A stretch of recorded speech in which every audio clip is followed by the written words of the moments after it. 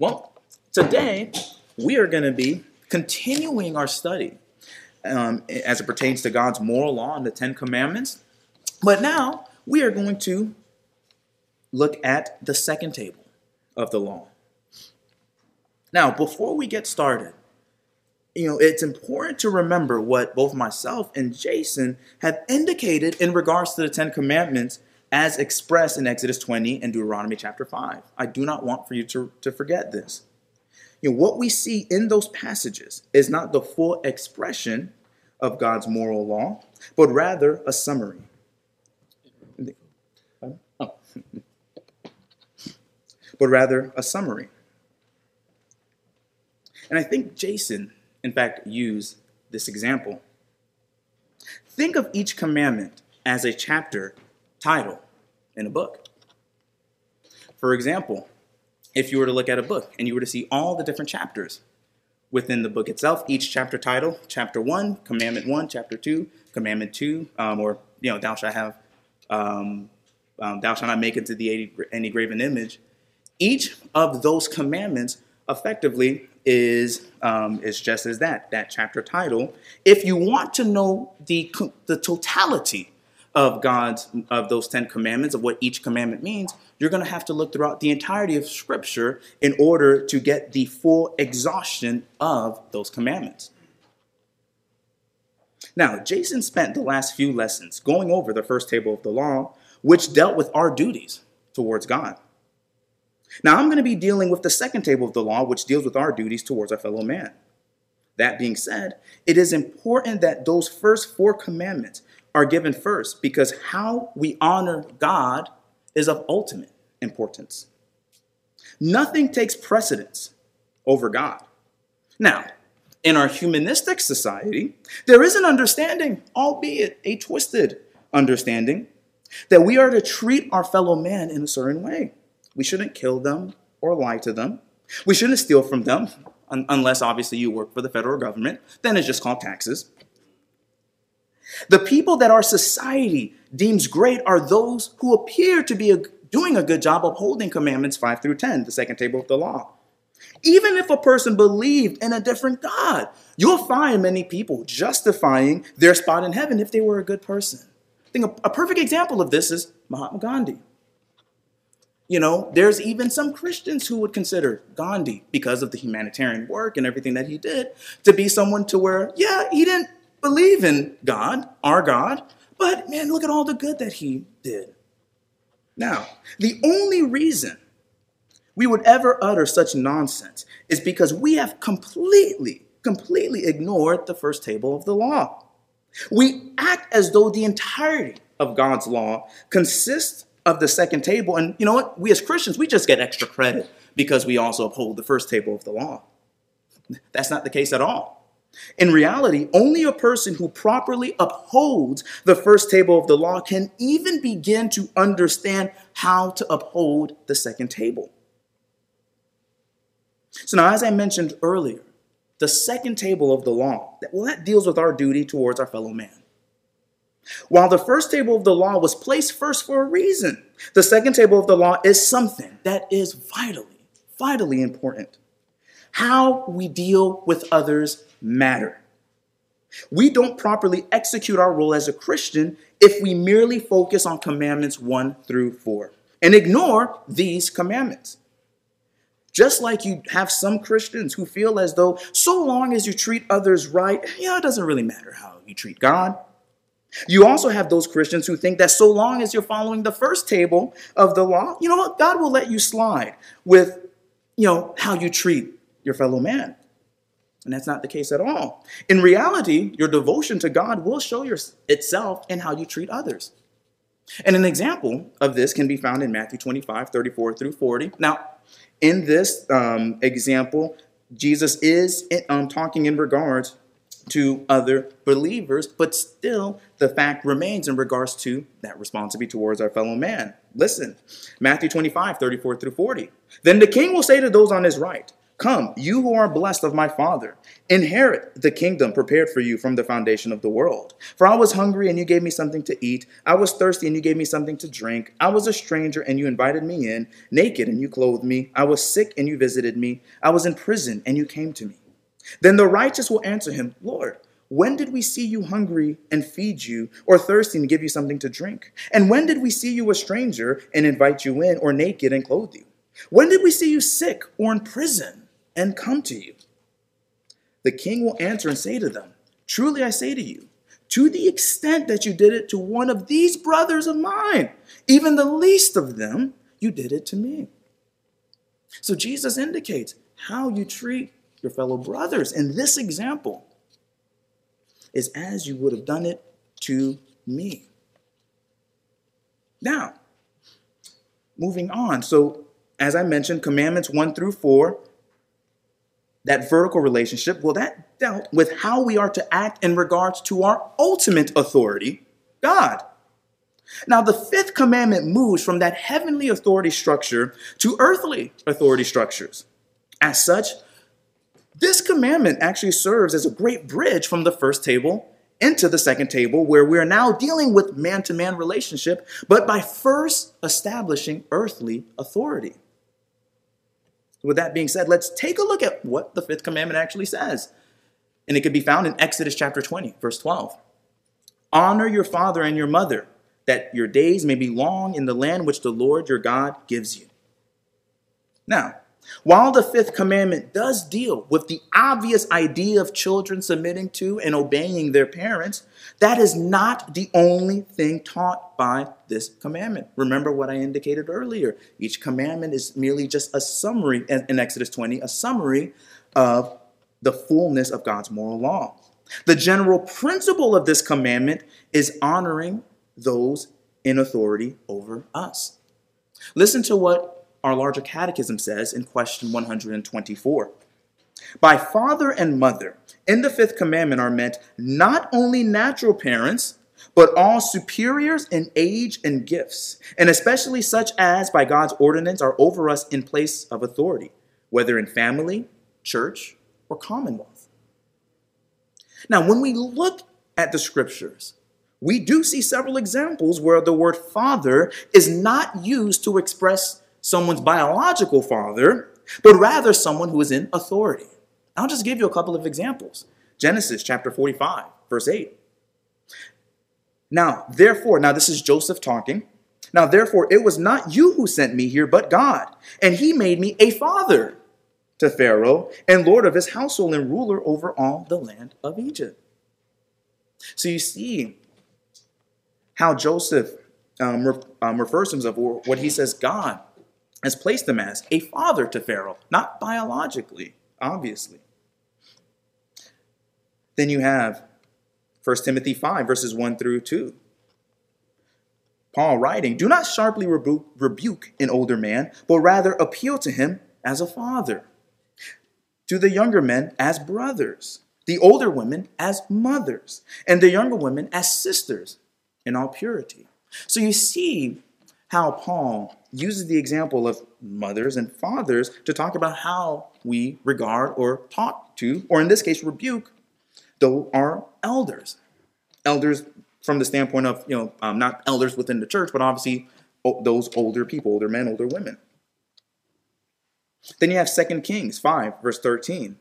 Then Naaman's servants came near and spoke to him and said, my father, had the prophet told you to do some great thing, would you have not done it? How much more then when he says to you, wash and be clean?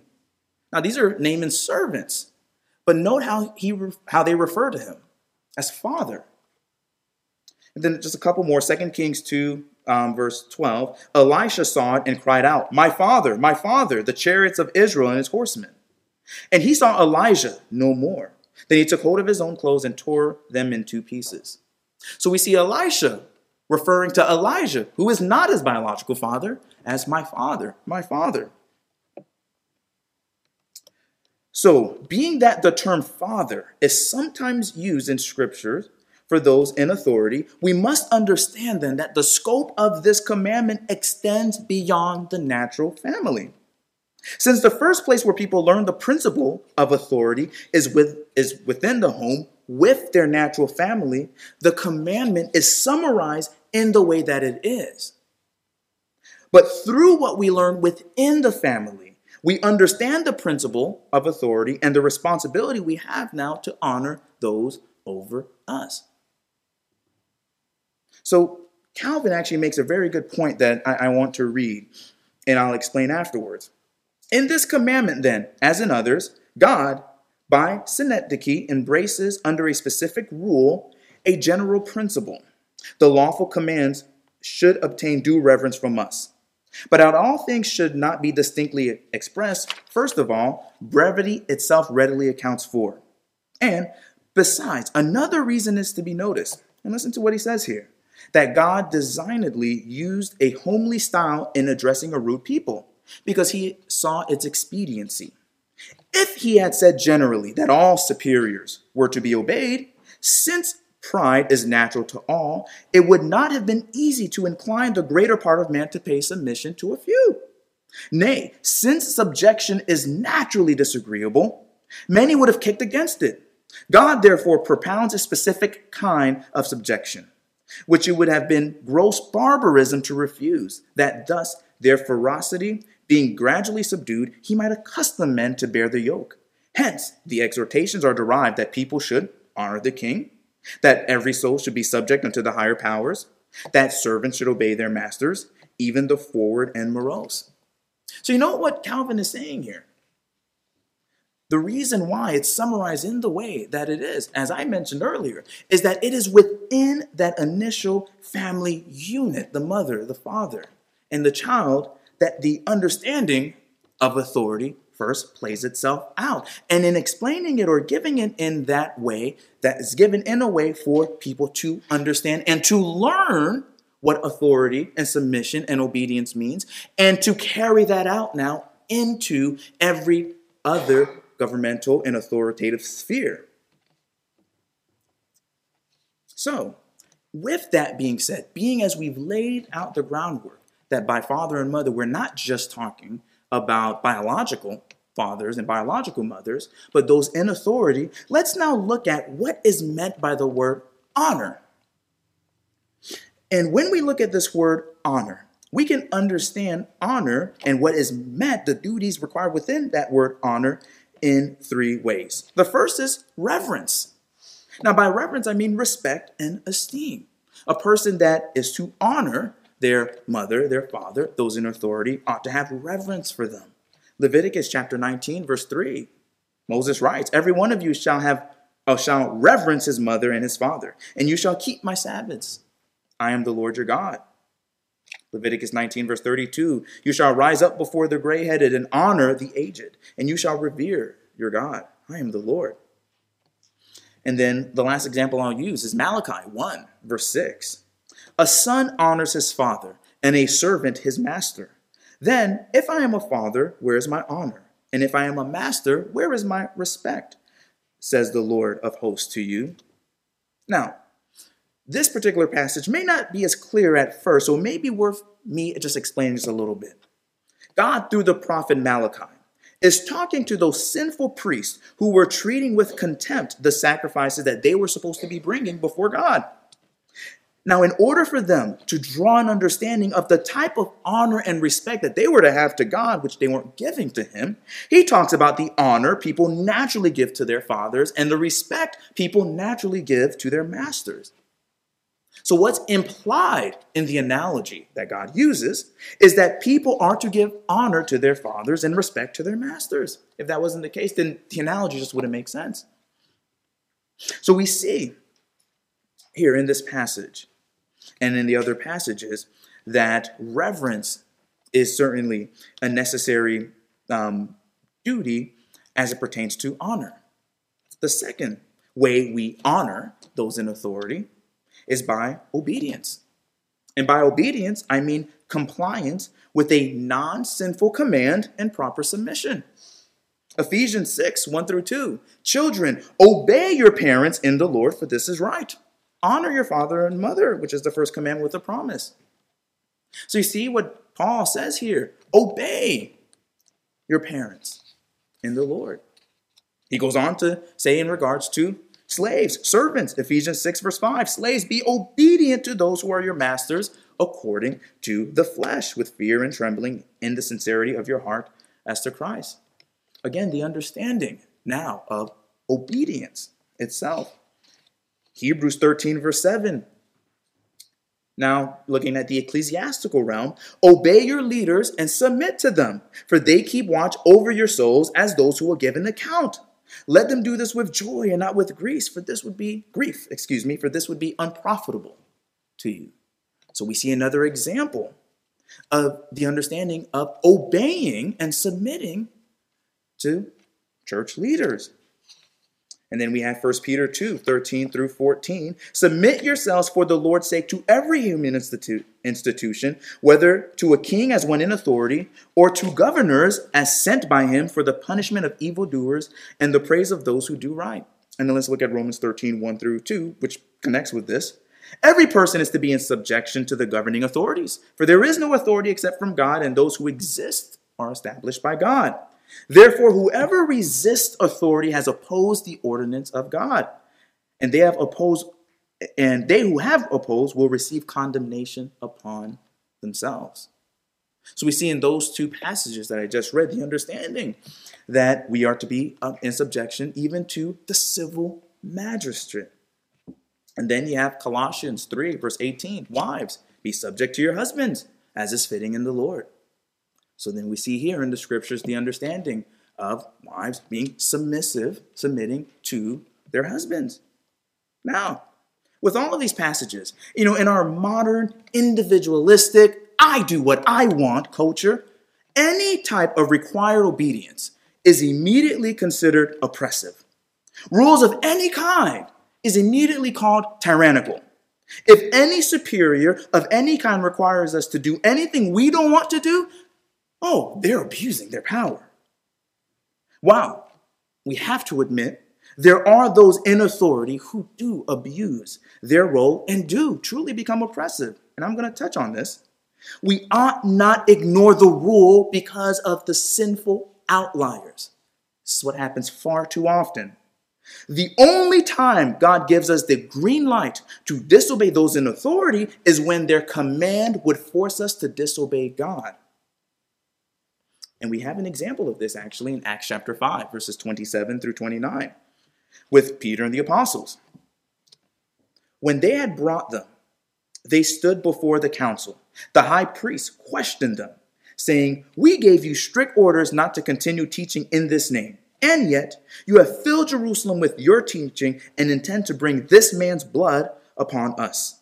But Peter and the apostles answered, "We must obey God rather than men."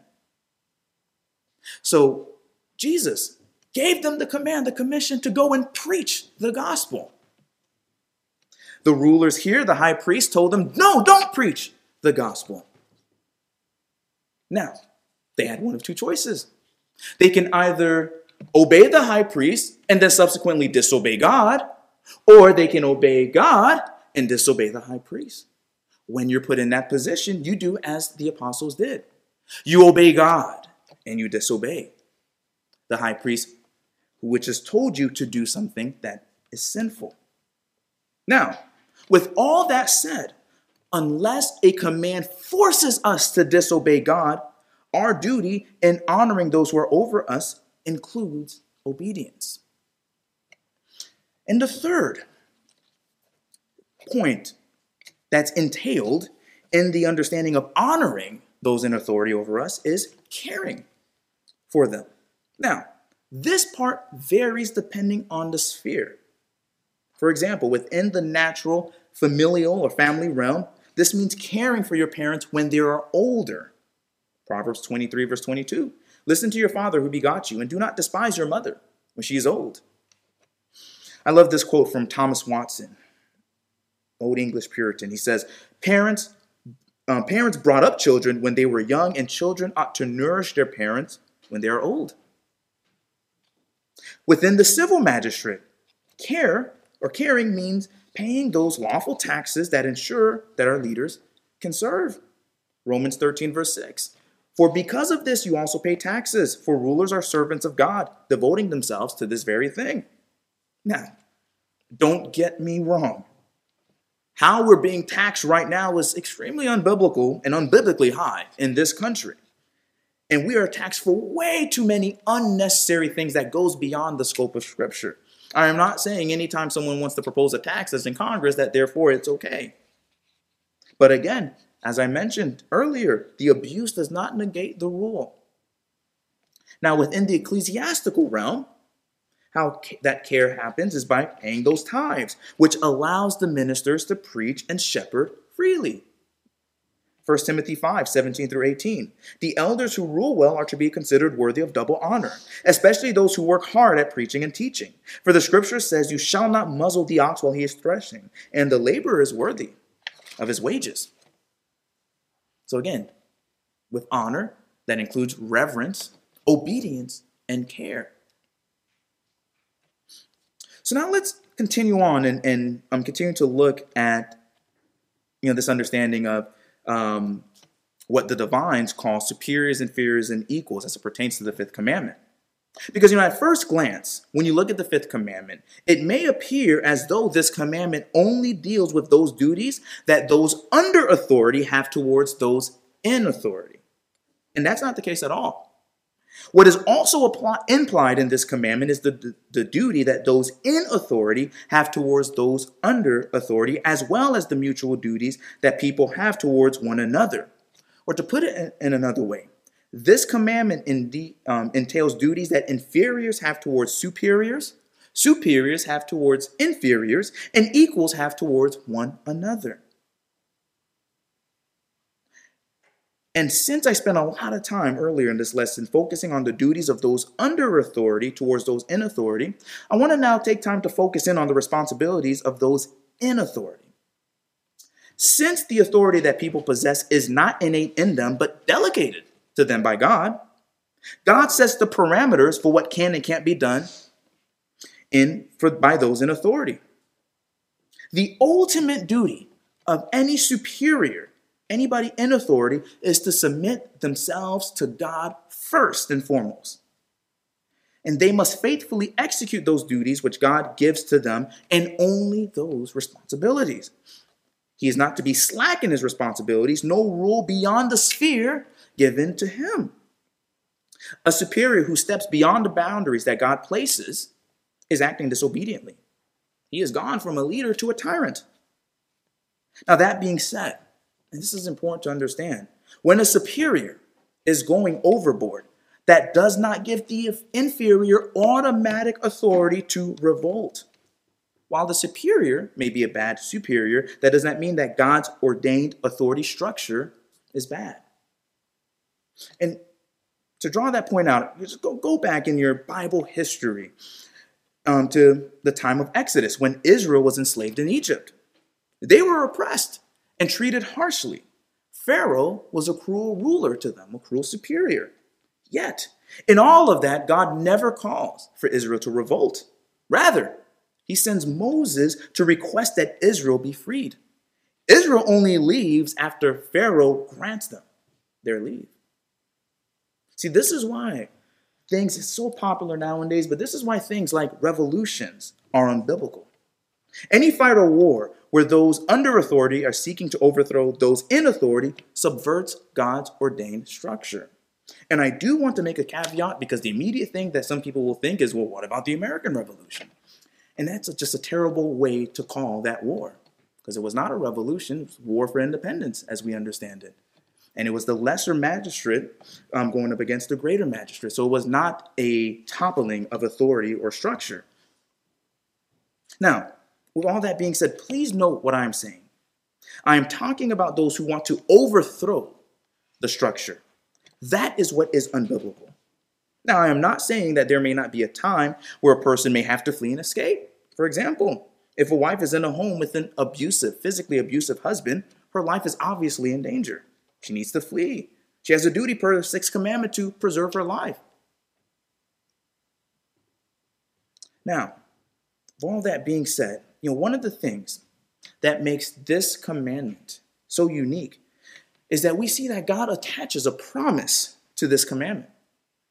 If you look at Deuteronomy chapter 5, verse 16, when Moses restates the fifth commandment, he says, honor your father and your mother as the Lord your God has commanded you, that your days may be prolonged and that it may go well with you on the land which the Lord your God gives you. And then we see Paul repeating it in Ephesians chapter 6, verse 2 and 3. Honor your father and your mother, which is the first commandment with a promise, he adds, so that it may be well with you and that you may live long on the earth. God, with this commandment and the upholding of it, promises long life and prosperity to those who are faithfully keeping this commandment. Because this commandment deals with authority structure, we need to consider how everybody fulfilling their duties within this commandment provides stability. In a home, a husband who is leading biblically, a wife who is faithfully fulfilling her role as a helpmeet, and a child who is obedient to their parents is a home where there is no drama or chaos. In a job, a boss who is managing biblically and employees who are faithfully working is a work environment that won't see much turnover or problems.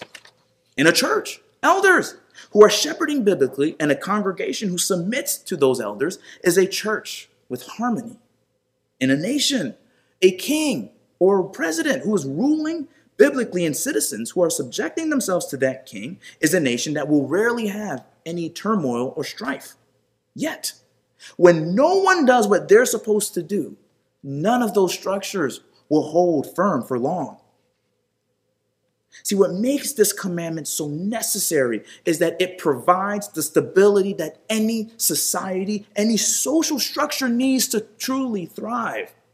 If you ignore this commandment, the family will be unstable. Work will be unstable. The church will be unstable. The nation will be unstable.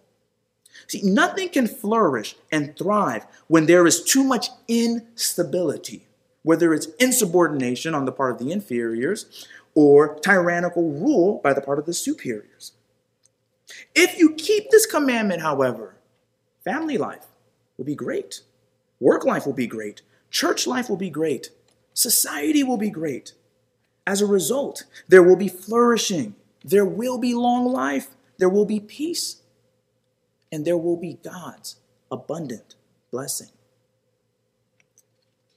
So now, this concludes our lesson today as it pertains to the fifth commandment. Next Lord's Day, Lord willing, we're going to continue by examining the sixth commandment, thou shalt not kill.